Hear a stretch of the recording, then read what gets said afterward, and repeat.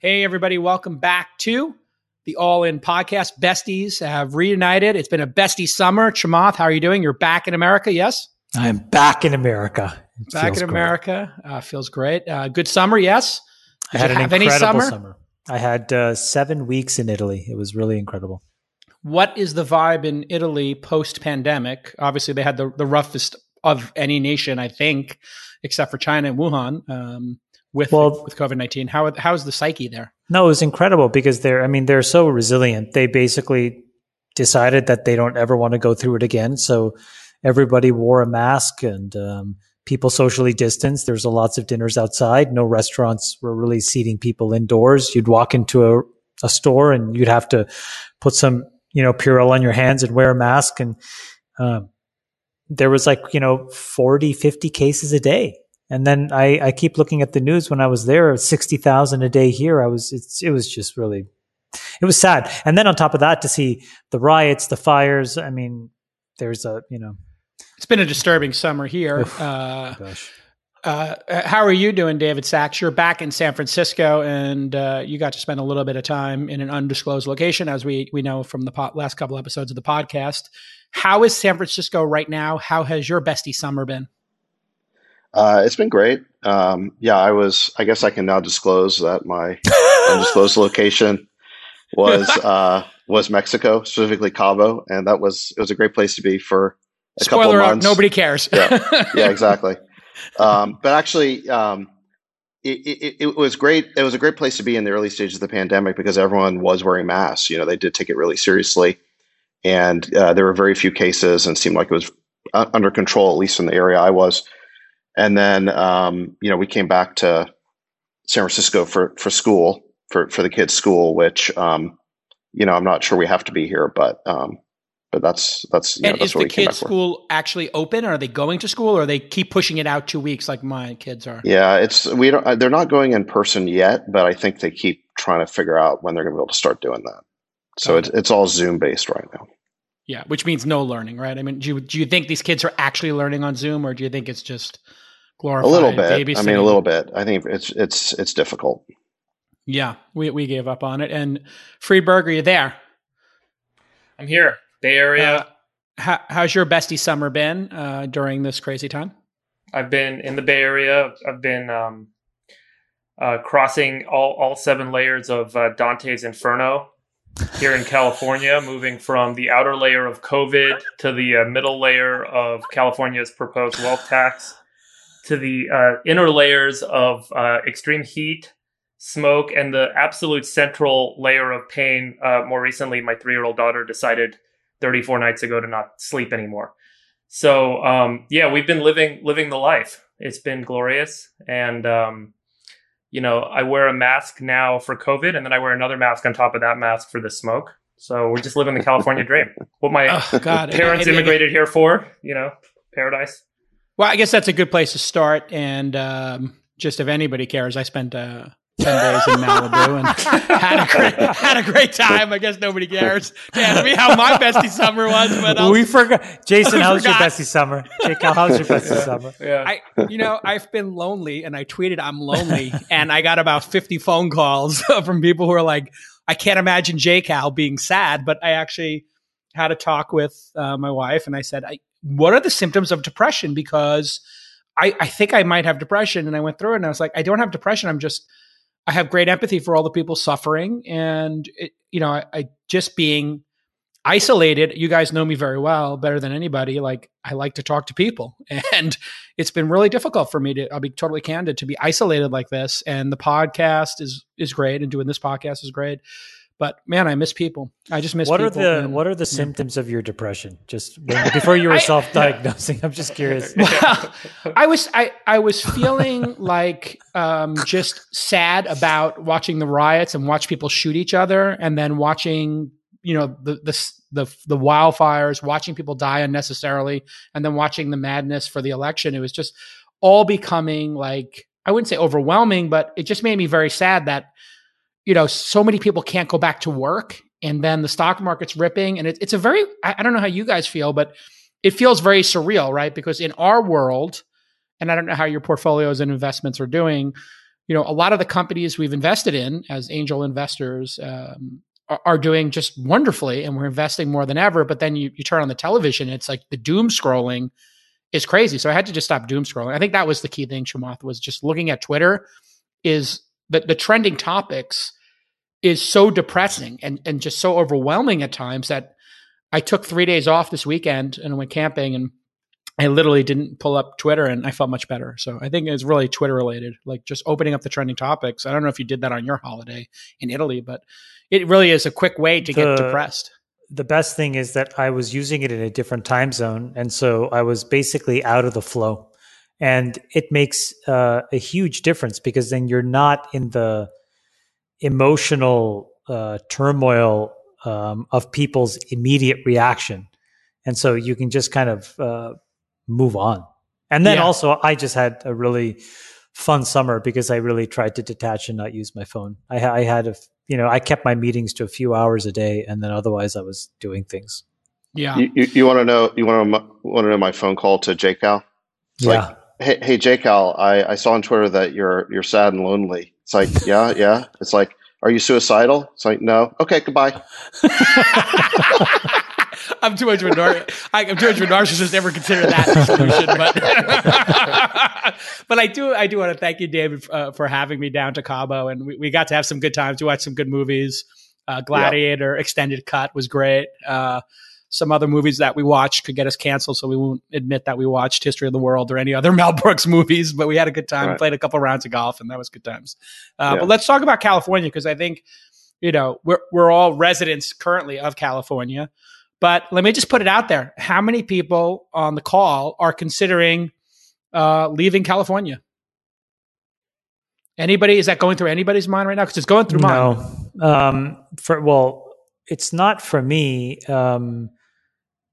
But I think that California is sort of emblematic of what could happen if you actually have, the legislative bodies plus, the top sort of political leader up and down on one ticket. I mean, you basically have like massive rife incompetence, and it's been compounded. If people who are Democrats would have said, oh, the best thing that can happen for Democrats is if you have, local cities plus an assembly plus the state Senate plus the governor as a Democrat. Republicans would have said the same thing for Republicans. But as it turns out, it basically creates the worst outcomes. And so instead, what you need is a little diversity of ideas and a little push and pull. But California is like a bunch of clowns in a clown car right now. It's a joke. But I'm not going to move. Now, a part of it I'm not going to move is my taxes I've set up in such a way where California can't get access to most of my assets anyway. So, they can pound sand. Definitely something to say on podcast. Yeah. David, how are you, Sachs, how are you feeling about California right now? And just the craziness in San Francisco, the homelessness problem in San Francisco has become acute during this. It's really it's a disaster. And then the wealth task on top of it, and it's a disaster. It's a disaster. I'm not leaving or anything, but it's certainly a topic of conversation that's come up a lot. And I do know people who have left. I know a couple of people who, prominent people in the venture community who've recently moved to Austin, and it's a horrible time for the city and state to be proposing all these new taxes. As just take one example, because people are already realizing that because of COVID and this new sort of work from home and Zoom business culture where you can kind of work from anywhere, that people are realizing they don't need to be in San Francisco or in Silicon Valley anymore to be, in the technology industry. And so at precisely the time that people were reevaluating where they wanted to be, realizing that they could be anywhere, California is now, proposing to massively increase the cost of being here. So it's horrible timing. And then, you do have this sort of seemingly chronic issue in San Francisco, particularly with the sort of homeless problem. Just seems to keep getting worse. And there's sort of this weird hostility to technology and tech workers here that I think is somehow used as a scapegoat to prevent the city from dealing with its real problems. And what do you perceive those real problems to be in the city? I mean, you use the term homeless. I think most people looking at the problem, as one person candidly told me, what we have is not, and I won't say who said this, but it's a prominent person. They said this, Jason, the issue here is this isn't a homeless problem. This is a junkie problem. And they use specifically said, I'm using that term because that's the term to refer to people who are addicted to opioids, methamphetamine, fentanyl. And that if you were to actually unpack what we're calling a homeless crisis, it's actually a crisis of drug addiction and specifically fentanyl. And I don't know if you guys saw, we're going to hit something like 500 overdose deaths this year. We're like going to double last year, and it's all fentanyl, which is a particularly, deadly drug. So, I mean, how much do you think that is the problem, David? Huge. I mean, you're right that homelessness is not the cause of the issue. The homelessness is the consequence of long-term drug addiction and mental illness. I mean, it's the end state. And you're right. The city it's not really tackling the underlying issues. In fact, it's kind of aiding and abetting them. I mean, how many millions of needles does the city give away every year? And then it only collects a small fraction of them, with the remainder ending up on the streets.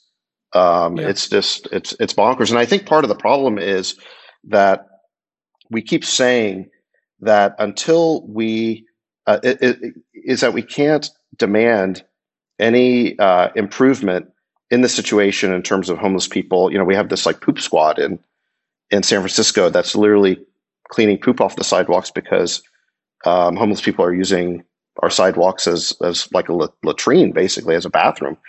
And what you keep hearing is that, well, we can't do anything about that problem until we solve the homeless problem. And and certainly we should try to solve that problem, but it's a very long-term, difficult, intractable problem. In the meantime, we can certainly do things like demand that homeless people not do that. Yeah, and the policing there seems to be a distinct issue with policing right now. I watched the San Francisco Tenderloin Twitter account, David Freeberg, and they've arrested something like 260 meth and fentanyl dealers, but we have a DA, Chesa, I believe his name is, who doesn't believe in prosecuting any of those crimes related to drugs or petty crime. Freeberg, what has the city turned into for you as somebody who's been a long-term investor in the Bay Area? Well, I moved here after I graduated college in 2001, and I loved San Francisco.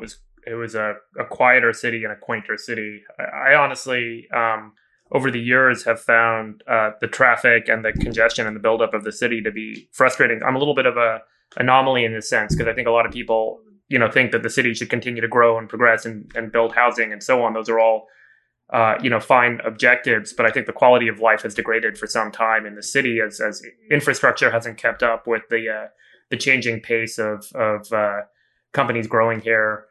And as a result, we've kind of got this ballooning, inflating budget that's been poorly managed. You've got, I forgot the statistic, but there's some number of thousand people plus that are city government employees in San Francisco earning over $300,000 a year.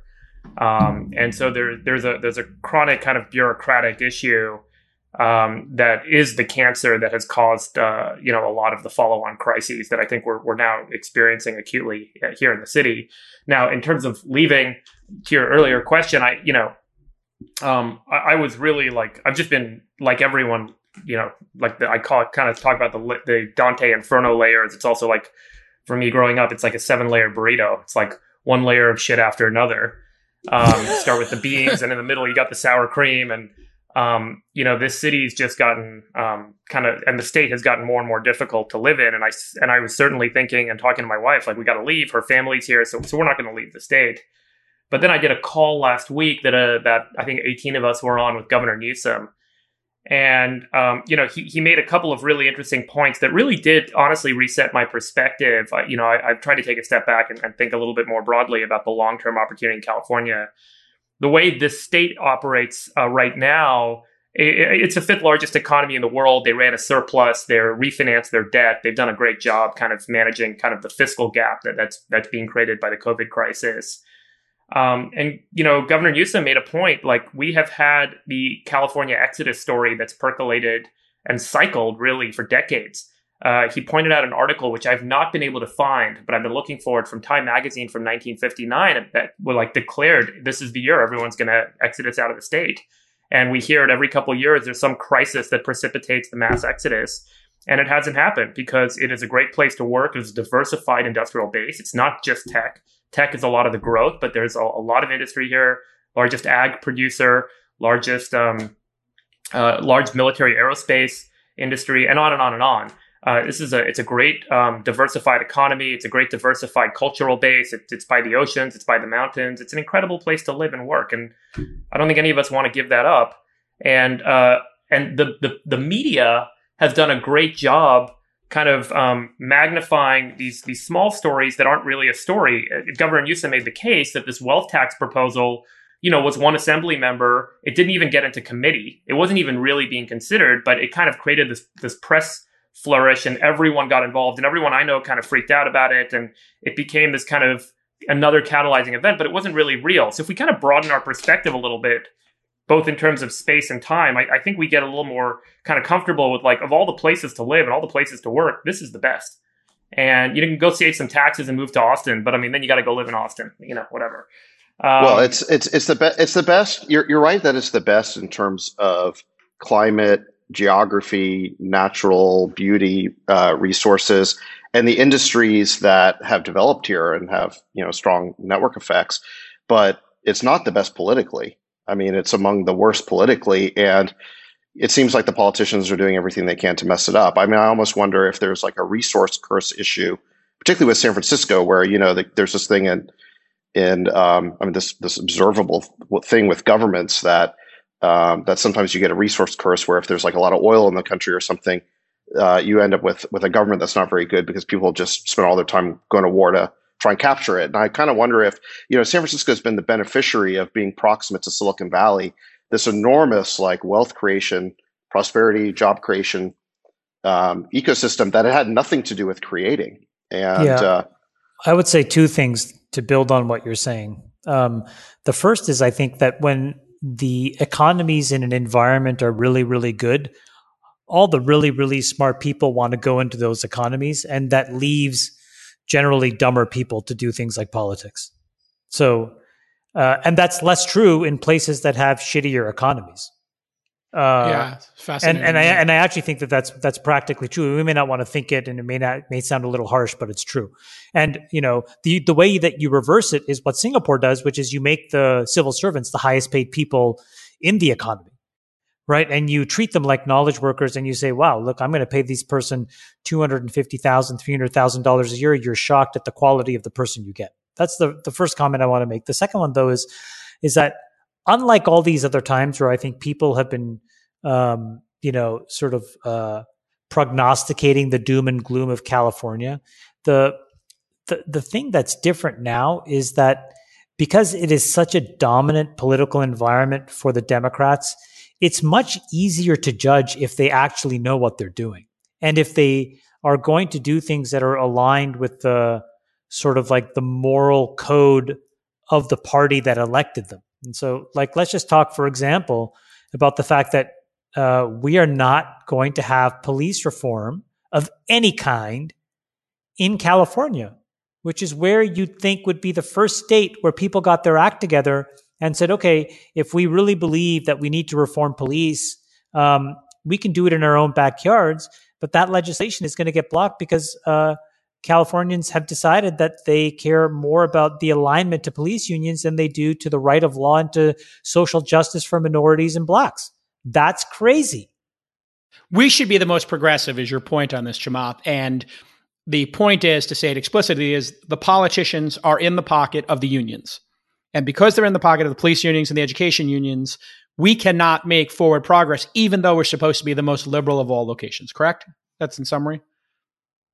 Yeah, exactly. We actually, if we believe that we have, up and down the ticket, the ability to implement justice, right? At least justice in the vein of the Democratic Party and what that platform represents. Or, for example, all of the people that were out protesting, during Black Lives Matter, during that entire movement, I suspect the overwhelming majority are Democrats/progressives. Or, let's just say the majority, or at a minimum, the plurality. Okay. But then the idea that then you have a state, the most populous and the richest, filled up and down the ticket with people who are theoretically aligned with those political values. But then when push comes to shove and the legislation hits the floor, it basically gets mothballed, to me is inexcusable and disgusting. Yeah.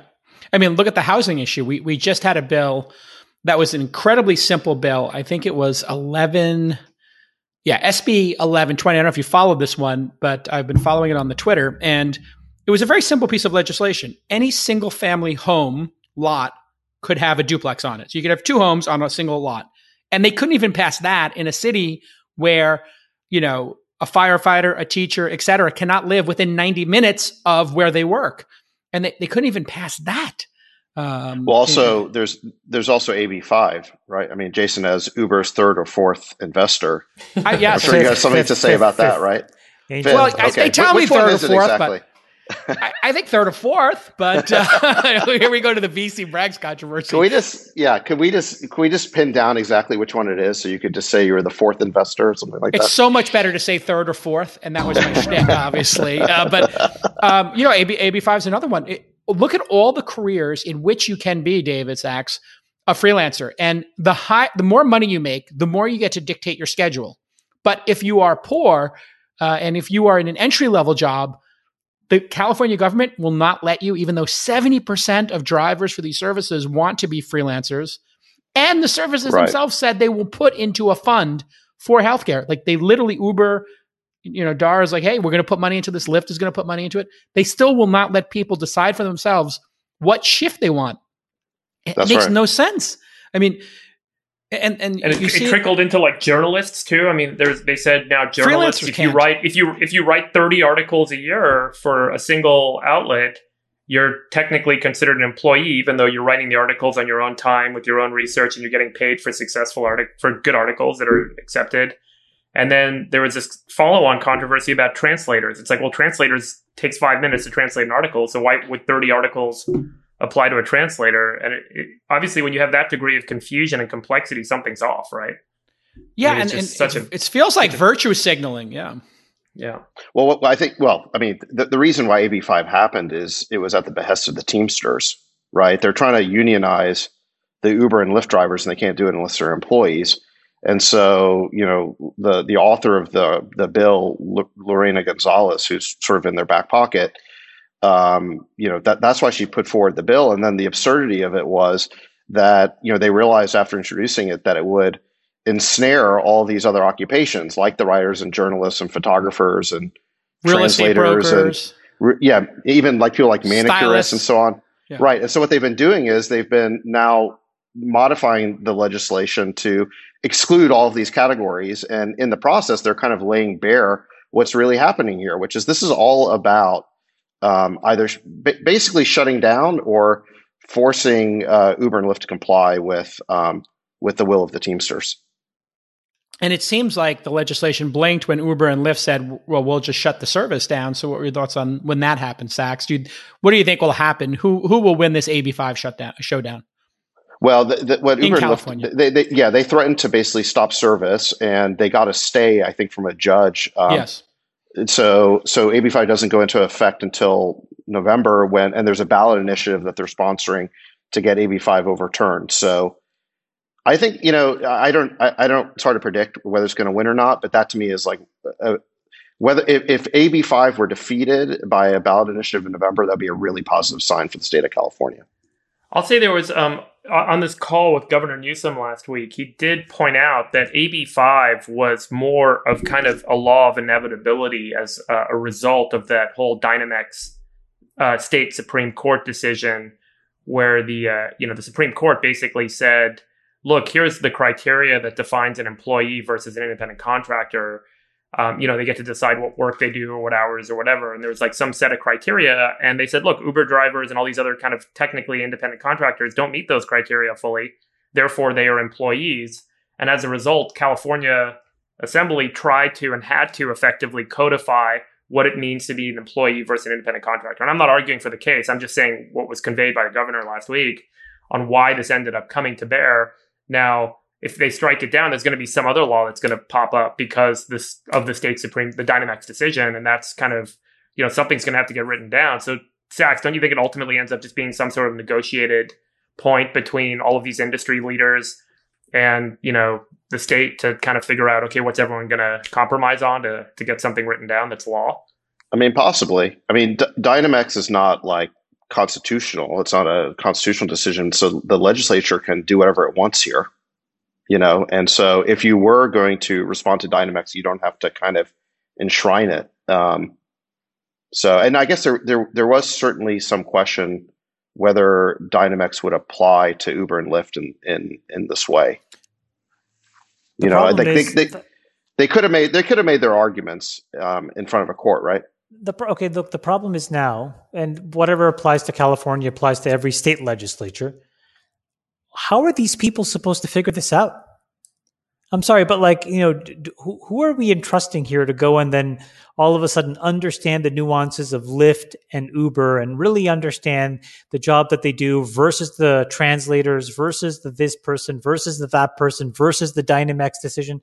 Again, I think 20 years ago, I kind of would have believed that politicians were generally some of the smartest people, frankly, amongst us. And it really did attract a certain level of intellectual person who cared about legislating. But, now basically you just have Jerry Falwell Jr.'s running around. I mean, they're all just running around until they get caught on Instagram and get fired. I mean, they're just, they're not the smartest people that we're dealing with. And so what was Gavin Newsom's answer to that? Is really what I would want. The Jerry Falwell Jr. point didn't come up, Chamath, but we can follow up, I'm sure. It does seem to me that if they do become full-time, this would be a tragedy for the people who are trying to just do 10 to 20 to 30 hours of gig work. Like, what happens to those poor people who wanted to fill in between when they dropped their kids off of school and pick them up and just grab a couple hours here or there as a second gig? Like, if this actually does pass and they're full-time. Honestly, you guys are such, you're honestly, look, it won't affect them. It'll affect the long-term profitability and the margins of the companies that have to hire them as full-time employees, and they'll have to make a bunch of rules and blah, blah, blah. But it has huge operational implications, and it has really terrible OpEx implications for a company. But for the person that wants to work 10 hours, Jason, they'll still be able to work 10 hours. So I think the point is that on a specific shift. Like, they're going to have to come in at a certain shift time. I think the point is the entire public markets, who all of a sudden think that a business looks one way, has to figure out that it's really a cost plus business. And what it really means is if you were comfortable with a 60% or 70% reduction in the market cap of some of these companies, you'd be okay with AB5. And I think that's where the tension is, where the people that made the law don't care about the market cap because they don't own the stock anyways. And the people that are reacting to AB5 are the ones that own the stock and are really thinking about the market cap. Well, but the drivers don't necessarily own the stock, and they're against it. The drivers own 8 shares, David. I mean, come on. No. That's what I'm saying. Is they're not shareholders for the most part. But this really does reduce their flexibility to contract for their labor. No, but I think what you're saying will happen, which is that they will create a AB5 prime, which is a modification that's neither this nor what it was. But it seems that the tailwinds are pretty clear, which is that we're moving to a place where these companies have to get built in a very clever way. And even if they are super clever in capturing consumer demand, the unit economics are going to be pretty shitty. And I just think we have to own that. And probably what it means more than anything else is it's not a real venture kind of business. And so you may be deficit financing it or building it in a very different way than we used to. Right, but it doesn't have to be that way. What you're saying is I think that this law will have very adverse consequences for their business. Okay, I mean, I grant you that. But it's why is the state interfering in the relationship between Uber and its drivers in this way when everyone's happy with it? No, but it's not. I think what actually is happening is the state is effectively capturing the excess return of Uber and Lyft.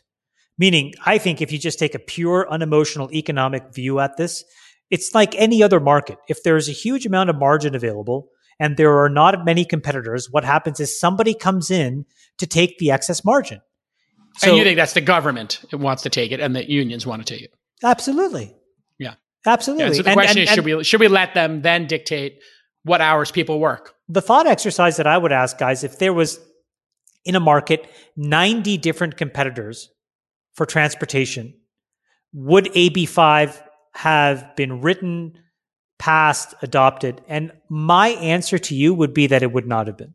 So Uber and Lyft's and DoorDash's success is what leads to people wanting to get a cut and get a slice. The oligopolist model of success where not enough other companies are pulled through. Got it. Well, that gives us a good segue into... By the way, sorry, last point on this. Yeah. And the funny thing is the people who created the problem are the ones that hate it the most, which are the investors, because they pile in the incremental dollars into the winners, trying to king make a winner through capital. And now what's happening is their rate of returns are basically getting taken away. And I think that in a weird way, that's also kind of fair. Well, I would just disagree slightly in the sense that just because this has big distributional consequences, like basically who makes the surplus, doesn't mean it also doesn't have a huge deadweight loss associated with it. And whenever you prohibit people from engaging in the type of economic contracts relationship that they want to engage in, you're reducing surplus. And so I hear what you're saying, but I think this is all about regulatory capture, right? This is the Teamsters trying to capture a big piece of the value of Uber through their politicians in the legislature. So you're right about that. But I also think that we should care about it, not just as Uber shareholders, but as consumers of the product, because it's going to get worse.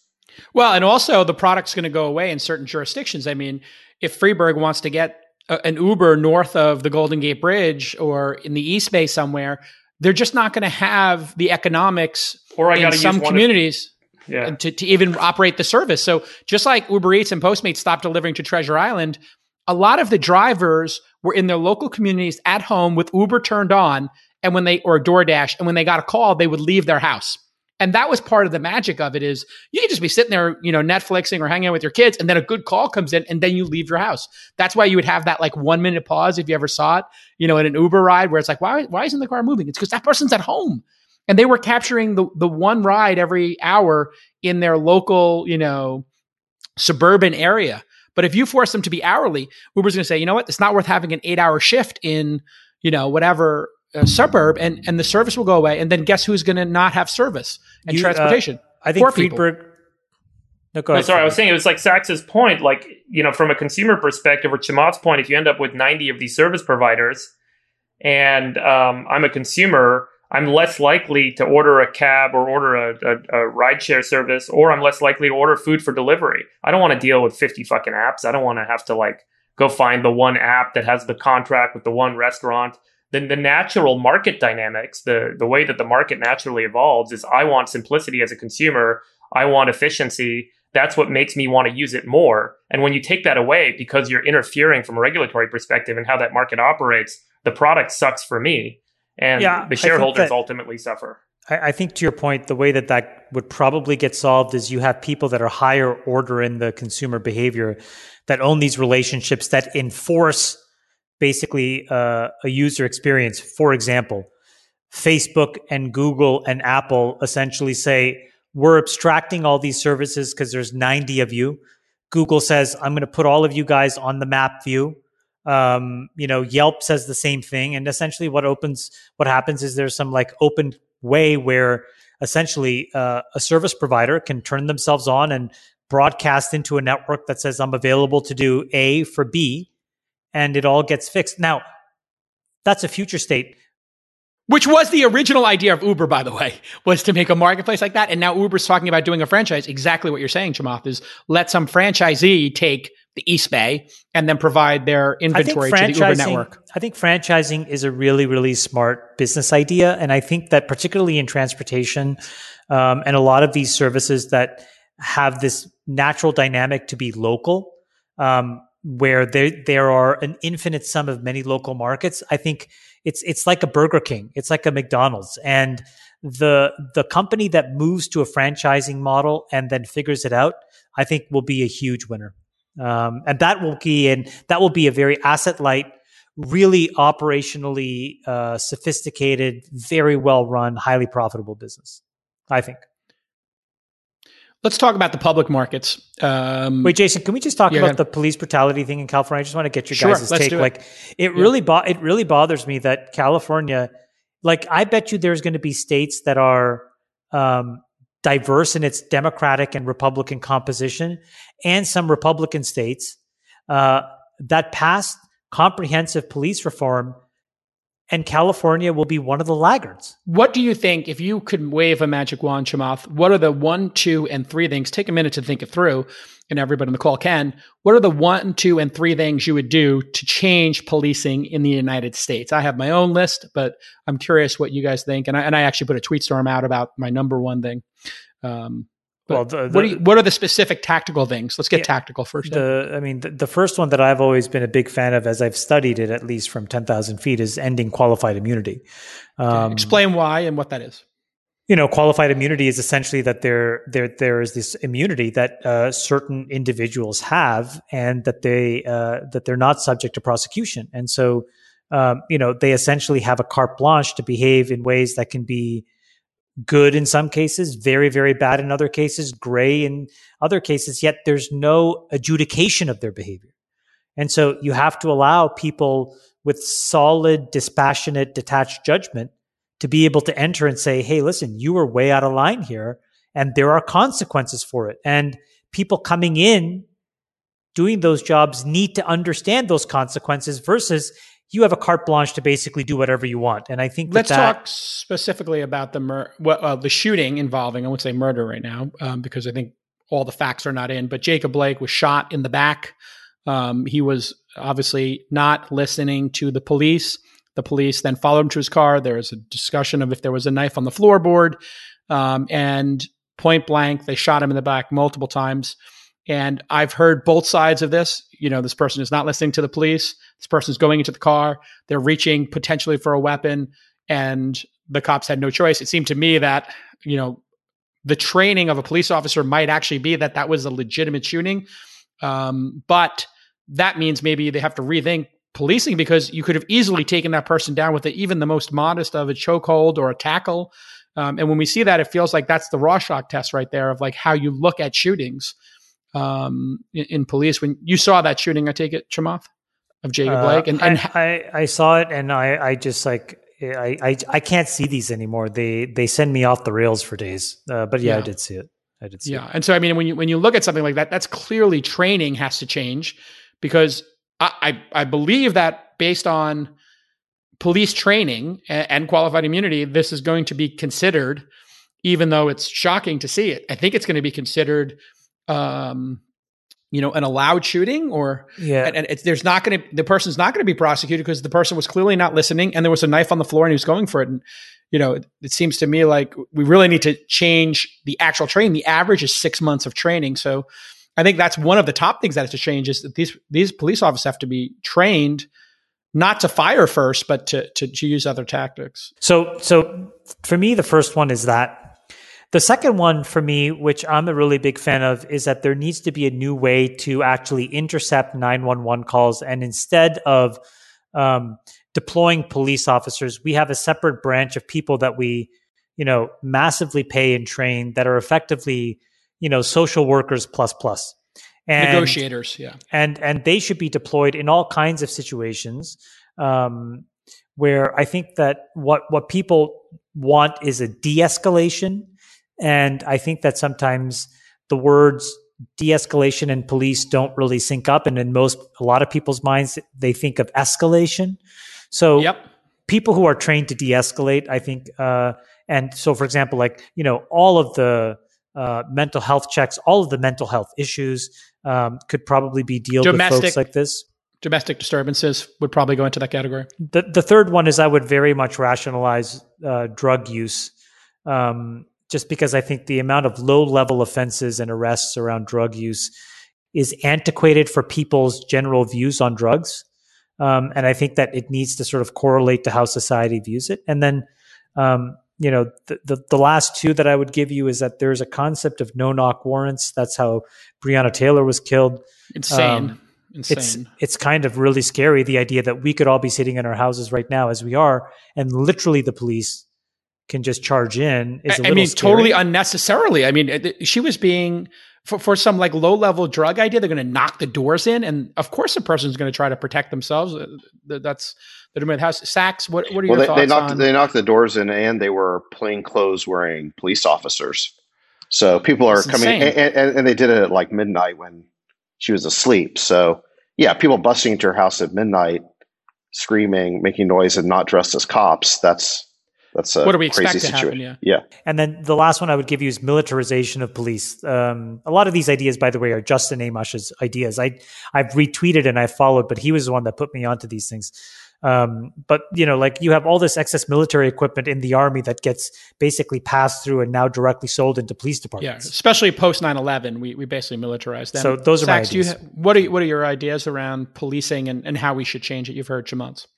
I don't have more detailed ideas than Chamath. I think he's given some good ones for sure. I mean, I think we definitely need better training and I think better oversight over the use of force. The body cam idea, Jason, I've seen you tweet about. I think that's pretty interesting too. I think I'll you're just right. Explain that for a minute. The body cam idea I had was I asked, does anybody know, and does Black Lives Matter or another organization track which police departments, because we could get a list of every police department that exists in some database somewhere.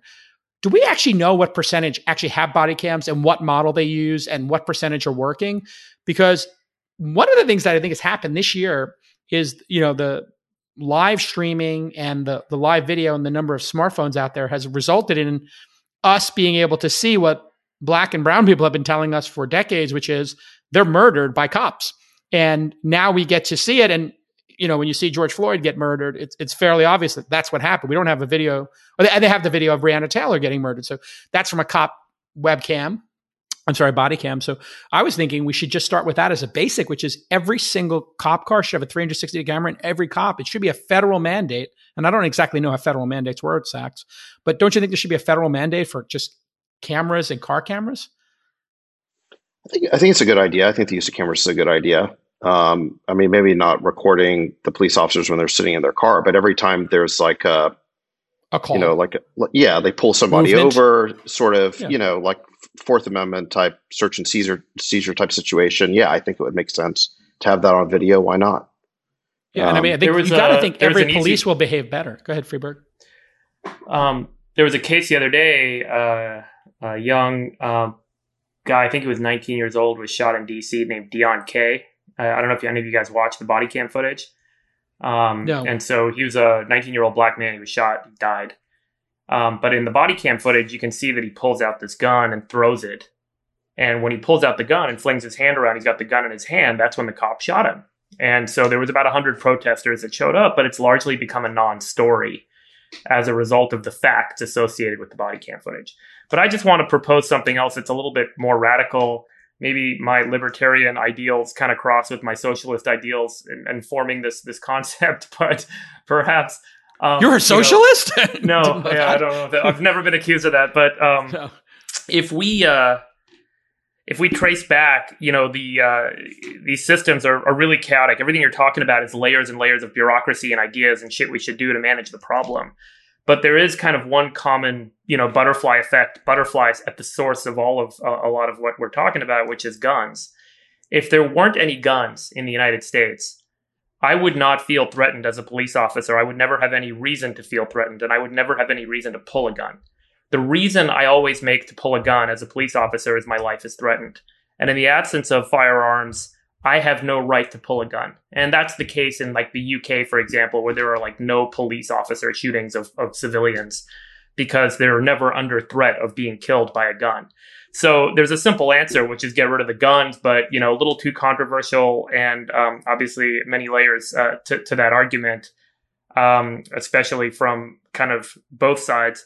But I would say, much of what's going to go on now and in the future is just chaos theory. It's going to be building more layers of complexity. It's more entropy. It's more kind of associated complexity to try and resolve the underlying problem of all of this, which is that we've got guns on the streets. We've got guns in people's hands. And therefore, there's always this threat against every individual that their life might be taken by another. Well, let me make a prediction right now. There's not going to be any new gun control legislation for a generation. because of the looting and rioting that's going on.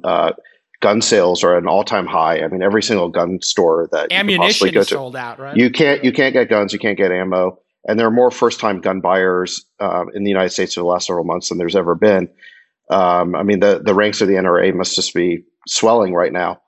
And so this idea that you're going to get gun reform, I don't think it's going to happen. People aren't going to support it. And, I think, you use the word, I think, idealistic. I mean, I think it's like a little bit naive to assume that you're going to be able to get rid of all the guns in the hands of bad actors. There are a lot of people in this country who feel the need to have a gun to protect themselves. The cops can't always get there quickly enough. And a lot of people feel the need to have that for self-defense. I also think the minimum amount of training for a police officer should not be 6 months. I think they have to if we really want to have the society move forward and, to solve our issue of race, which is, like the original sin of America, we're going to really need to start thinking about making, police go back to school for 18 months, 12 months and rethink how we address this situation, because it's just tragically unfair that one group of people's children has to worry when they're driving in a car, and other people on this call don't have to worry, right? And that is just crazy. Let's take a hard shift to the economy, and then we'll go into the election. What do you think, Chamath? You've been talking a little bit about the economy and the stock market ripping again, and we seem to have hit a pause. But we did have like a massive rip with Tesla and Amazon, Tesla and Apple, I guess, doing a stock split. And we hit all-time records. Why are we hitting all-time records, Chamath? We have the most important thing that's happened, I think, in economics in the last 10 years. To listen to the rest of the podcast, search for All In with Chamath, Jason, Sachs, and Friedberg, available across all major podcasting platforms.